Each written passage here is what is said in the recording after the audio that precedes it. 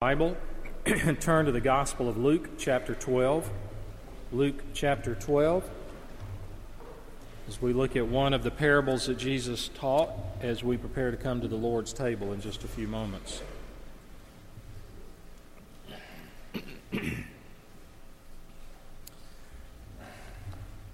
Luke chapter 12, beginning in verse 13. This is referred to most often as the parable of the rich fool. I would entitle it, Are You Ready? Someone in the crowd said to him, Teacher, tell my brother to divide the inheritance with me. But he said to him, Man, who made me a judge or arbitrator over you? And he said to them, Take care and be on your guard against all covetousness, for one's life does not consist in the abundance of his possessions. And he told them a parable, saying, The land of a rich man produced plentifully. And he thought to himself, What shall I do? For I have nowhere to store my crops. And he said, I will do this. I will tear down my barns and build larger ones. And there I will store all my grain and my goods. And I will say to my soul, Soul, you have ample goods laid up for many years. Relax, eat, drink, be merry. But God said to him, Fool, this night your soul is required of you, and the things you have prepared, whose will they be? So is the one who lays up treasure for himself and is not rich toward God. That ends the reading of God's holy word. If you were here last week or the past couple of weeks, we've looked at different parables, and I told you that a parable is not the same as an illustration. In an illustration, the teacher, or the preacher in this case, gives an abstract truth and then tries to clarify it with some kind of example or story. That's an illustration. But a parable is different. A parable is something that's tossed alongside the truth, and then the listener has to make the connection. The listener has to work at it in order to get it. And so in this parable, a truth is stated. Beware of greed and covetousness, for your life does not consist in the abundance of possessions. And then Jesus takes this story of this rich man and he tosses it alongside. But he leaves it up to the listener, to you and me, to make the connection with the truth that he has given. A huge crowd had gathered to listen to Jesus. Some had walked from very, very far away. And he, we know from the previous verses leading up to this, had been teaching on some very weighty matters about God's control over everything, about the Holy Spirit, among other things, about the coming day of judgment. And amidst such substantive teaching and subjects, this man blurts out with this question that seems so unrelated. Verse 13 says, Teacher, tell my brother to divide the family inheritance with me.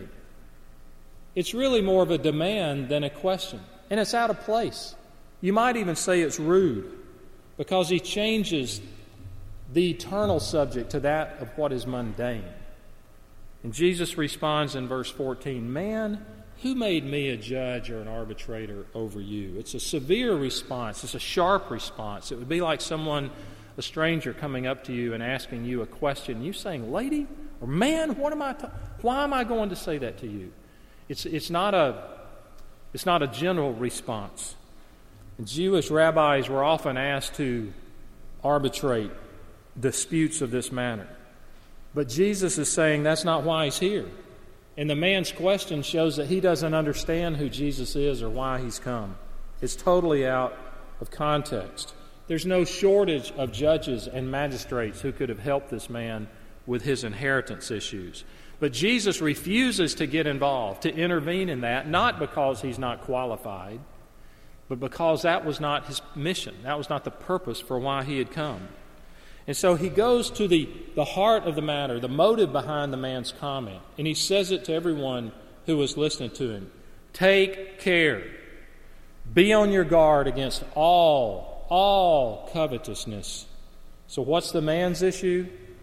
Greed, covetousness. And Jesus says, take care. Other translations are, be on your guard. Be on your guard against every kind of covetousness, every kind of greed, every form. Covetousness in the Bible is just the consuming desire to have more and more. It's living as though the accumulation and the enjoyment of those possessions is the main purpose of life. It's what gives meaning to life. And Jesus here is warning his followers to be proactive, to defend themselves against that, to ward it off. He says covetousness is an enemy that needs to be beaten back. And the reason he tells us, the reason it's an enemy to be beaten back is because it will divert you and me from what is truly important. And we are not accustomed to viewing life from Jesus' perspective. We typically view wealth as neutral, morally neutral. And then we define whether it's good or bad based on how you use it. And so it's typical, I think, in our day and in my background, and assuming your background and our whole culture, pursue it, desire it. And yet, it's very unnatural then to read where Jesus almost refers to the pursuit of wealth as an enemy. And he says, for one's life does not consist in the abundance of his possessions. And so when we ask ourselves, what is the life worth living? I think in our hearts, we know what to say in church. We know the answer to give in a Sunday school class, but in our hearts we think that's the type of life worth living, is the abundant material life. That's what we see. That's what's presented to us. That, in many of our cases, bless our parents and grandparents, is the way we were raised. And sadly, that's the way we're raising many of our children, too. And to think that, well, all that really matters is the pursuit of always having enough, having more. And so we see the celebrities and we envy their lives or their freedom or their vacations, and we think that's the life worth living. That's the life. And so we dream and scheme to make it so, and students pick their courses on the bottom line. Employment decisions are made based on, well, how can I make the most money? Then that's the job I'll take. Then people acquire massive debt to finance their dream. Why? Because it appears the life of more is the life. That's the life worth living. That's the life we have to have. But Jesus says life, real life, true life, does not consist in the abundance of one's possessions. And so Jesus says that philosophy is a lie. And he says it's a lie because it will send you in the wrong direction. That philosophy of life will drive you where you don't want to go. It will send you down the wrong road. And so covetousness is dangerous because it will direct our life in a way, in a direction, down a path that we should not go, that we don't want to go. And it will be opposite of what really matters. Christ said that we do not live by bread alone, that the Psalms say the fullness of joy is known only in God's presence. It says those who hunger and thirst after righteousness will be satisfied. And so it's in this context that Jesus gives the parable. And now he's going to tell this little parable, a short parable. He tosses it right next to the truth about beware of covetousness. Here's the parable. The land of a rich man produced plentifully, and the man thought to himself, what shall I do? For why I have nowhere to store my crops. What can we say about this man? Two things. First, he lives as though there is no God. He's not called here an atheist. He's not even called an agnostic. And many of us who claim to know God still live like this man who leaves God out. God is not a factor in this man's perception. He interprets life. He determines the meaning in life just based within himself. He lives as though, if there is a God, he does not exist. And he's unaware of the source of his wealth. That's how we see that he leaves God out. And so he faces a dilemma that few people face. He's in an enviable position that he has this land, that God in his blessing has made so productive that he doesn't even have room to store all the wealth that has now been obtained. You might say, well, this is wonderful. This is a great blessing. But so we have to ask the question, how did he get the wealth? What made the land productive? Proverbs teach that it's the blessing of God that makes one rich. Proverbs chapter 10. The Apostle Paul in 1 Corinthians 4 says, "What do you have that you did not receive?" In other words, whatever you have, God has given that to you. But this man is oblivious to the source of the blessings. He's unaware that God has had a hand in his wealth. So he asks, "What shall I do?" Well, he had many options. He could be thanking God. He could endeavor to serve God by giving away portions of what he had. He could have done a lot of good for others. But instead, he sees it as entirely his own. And his primary concern is to store it, to hang on to it, to keep it. His worry is that he might lose it. Matthew Henry, probably the most read common Bible commentator of all time, he says, "Anxiety is the common fruit of an abundance of this world, and the common fault of those who have abundance. It always brings concerns. How am I going to keep it? How am I going to store it? How am I going to keep from losing it?"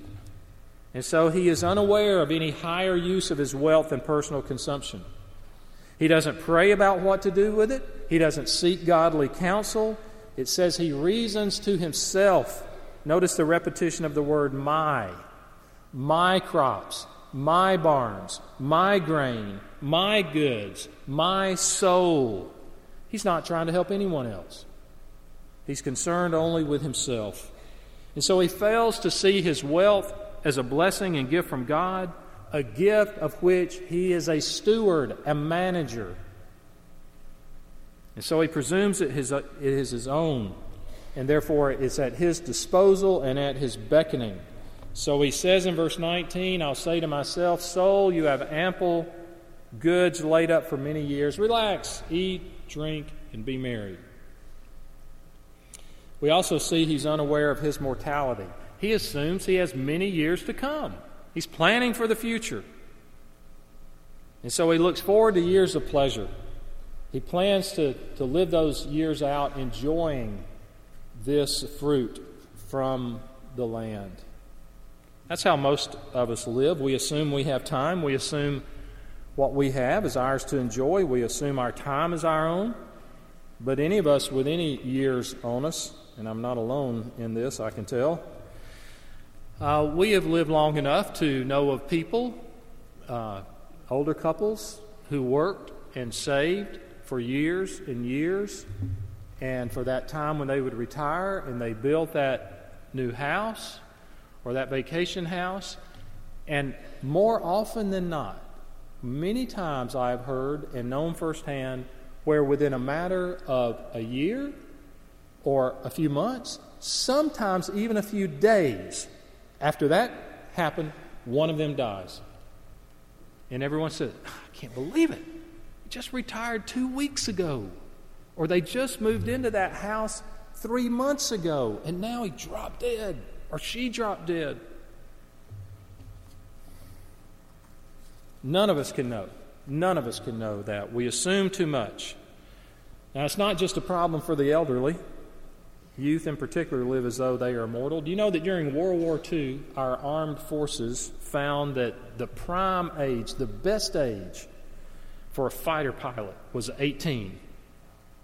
Sounds kind of young, doesn't it? 18 years old was the best age for a fighter pilot. They were even noticeably, that was even a noticeably better age than a 22-year-old. And the reason was that 22-year-olds, by the time someone's 22, even then, they begin to have a sense of their own mortality. But an 18-year-old, they think they're going to live forever. Then and now. That's what they think. But the fact is, none of us can know. None of us know if we have another day, and so it is unwise, it is foolish to live and plan as though we do. That's what Jesus is saying. You could die at any instant. I could die at any instant. And so the question is, are you ready? Not, will you be ready when the time comes, Jesus is saying, are you ready now? Are you ready now for that which you cannot anticipate when it will happen? You need to be ready. The goal of this sermon is to make sure you're ready. The second thing about this man, not only does he leave God out, but he meets reality in this parable. God says to him in verse 20, "Fool, this night your soul is required of you, and the things you have prepared, whose will they be?" That's a pretty strong term from God. Fool? What is a fool? In the Bible and in life, a fool is someone who lives contrary to reality. They live contrary to reality. It would be a builder who ignores the laws of gravity. It might be a farmer who ignores the seasons. And we'd say that's foolish to plant at that time of year. Everyone knows that. Anyone who ignores the nature of things. But the greatest fool in the Bible is the person who ignores the greatest reality, which is God. That's why Psalms say, "The fool has said in his heart, there is no God." Because the fool has ignored two crucial facts. First, that you and I are mortal. This man is told, this night your soul is required of you. That your life is over tonight. No second chance. There'll be no more opportunities. You will stand before God and you are utterly unprepared. The man in this parable has lived like one who is unaware of his own mortality, and therefore he is completely unprepared for death. He's completely unprepared to stand before his Maker. He was not ready. Jesus wants you to be ready. It also shows us here that you and I are accountable. The term there, this night your soul is required. That term required is the idea of a loan being repaid, called back. The bank says you owe this amount of money and we are calling back in the loan right now. It is required. We have borrowed our lives from God. They are not our own. God has loaned them to us. Now He wants to know, what has this man done with the life that God loaned him? Did you honor God? Did you waste it? Did you consume it only on yourself? Did you live for the present with no eye toward the future of eternity? Did we put it to good use? Did we address the needs of our own soul and the souls of others? Did we prepare for eternity?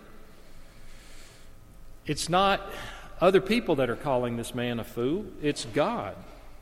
Someone wrote, the really foolish thing about this man was his confident assurance that the future was in his control. The confident assurance that the future was in his control. Life is uncertain, and it hangs by a thread. Our lives are so fragile, it's scary of how little it takes that could take our life. At any moment, we might be called upon to give an account of ourselves. And so to live, what Jesus is saying, is to live for material things only and to rely on them is foolish. It's to deny the reality of what life is all about. It's to live contrary to the true nature of things. And so when he says, this night your soul is required of you and the things you have prepared, whose will they be? Isn't that an interesting question? Ladies, that furniture and those things that maybe have been passed down to you and you cherish, and you rightly so, do you know where they will be one day? In the hands of another woman. All of our stuff. I look around my office. I have a study over a garage at home. The desk I have belonged to my father. I have a file cabinet that I bought from someone down in South Florida. I look in their possessions that belong to my grandfather. They have no economic value. I keep them because they belong to him. We have things in our house that belong to our mothers and our grandmothers. So just visualize, your stuff is going, this question, and the things you prepared, whose will they be? In most cases, you don't know who will have that thing that you poured your life out for to acquire. And Jesus is describing this as a tragedy. It's nothing to rejoice about. The man wasn't ready. And Jesus gives this parable so that you and I will be ready. Let's bring this to a conclusion. Please, Chip. How to be ready. He says in verse 21, "So is the one who lays up treasure for himself and is not rich toward God." To lay up treasure for ourselves is just to accumulate for the sake of now, the present. Why is this foolish? Because we are mortal. Because one day we will give an accounting of ourselves. Because life is more than the abundance of what we have. Further, in Luke 12, Jesus says, "Sell your possessions and give to charity. Make yourselves purses which do not wear out, an unfailing treasure in heaven, where no thief comes near, nor moth destroys. For where your treasure is, there your heart will be also." So we need to beware of the dangers of having wealth and pursuing wealth. Take seriously the threat that it poses. Don't lay up treasure upon earth, but instead be rich toward God, which means be rich in the things of God. Be rich in the things that are pleasing to God. Here's how you do that if you want to be rich toward God. To have treasure in heaven, you need Christ in your heart. You cannot do this on your own strength. It's to recognize our problems of sin that has produced death, that we cannot do enough good things to make ourselves right with God, that God provided Christ as a Redeemer, that He became the substitute when He died on the cross and God took my sin, He put them on Christ, He punished Him in my place, that when He rose from the dead 3 days later, that it was His proclamation that He was victorious over sin and death. And now we see what Christ has done. I recognize that my sin requires death. I need a substitute, so I believe in what Jesus did. I put my trust in Him. I believe in Him. I depend on Him. The Apostle Paul puts it this way, "For the love of Christ controls us, because we have concluded this, that one has died for all, therefore all have died." And so now we live no longer for ourselves, he says there, but for Him who for their sake died and was raised. So we trust in Him, then we love God. We love others. Our neighbor is ourselves. We give, we're generous, we care for the sick, we strengthen the weak. We do all this to honor Christ.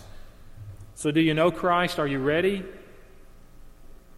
Are you ready to give an account? I've been here long enough that I can look out on this sanctuary, and this is one of those types of churches where people tend to sit in the same place all the time. You know who you are. I know who you are. 100, 200 faces that I can see here, they're not here anymore. And they weren't all an elderly. They weren't all predictable that, well, you know, they knew he wasn't going to last but 3 more months or something sudden, tragic. It will happen to all of us. You may never see me again. I may never see you again. This may be the very last worship service we're ever here together. As a pastor, I want to meet God knowing that on this day, I urged you with the words of Jesus that you be ready so that you're ready to meet Him. Let's pray together. Our Father, we thank You for the privilege of hearing Your word, to be warned. This is nonsensical without the help of the Holy Spirit to open our eyes and to give us faith. We pray that we would be ready, that we would not live for those things that maybe not in and of themselves are wrong, but they can lull us in the wrong direction. They can take us down a wrong road. Help us to be wise and not foolish. We pray these things in Jesus' name. Amen.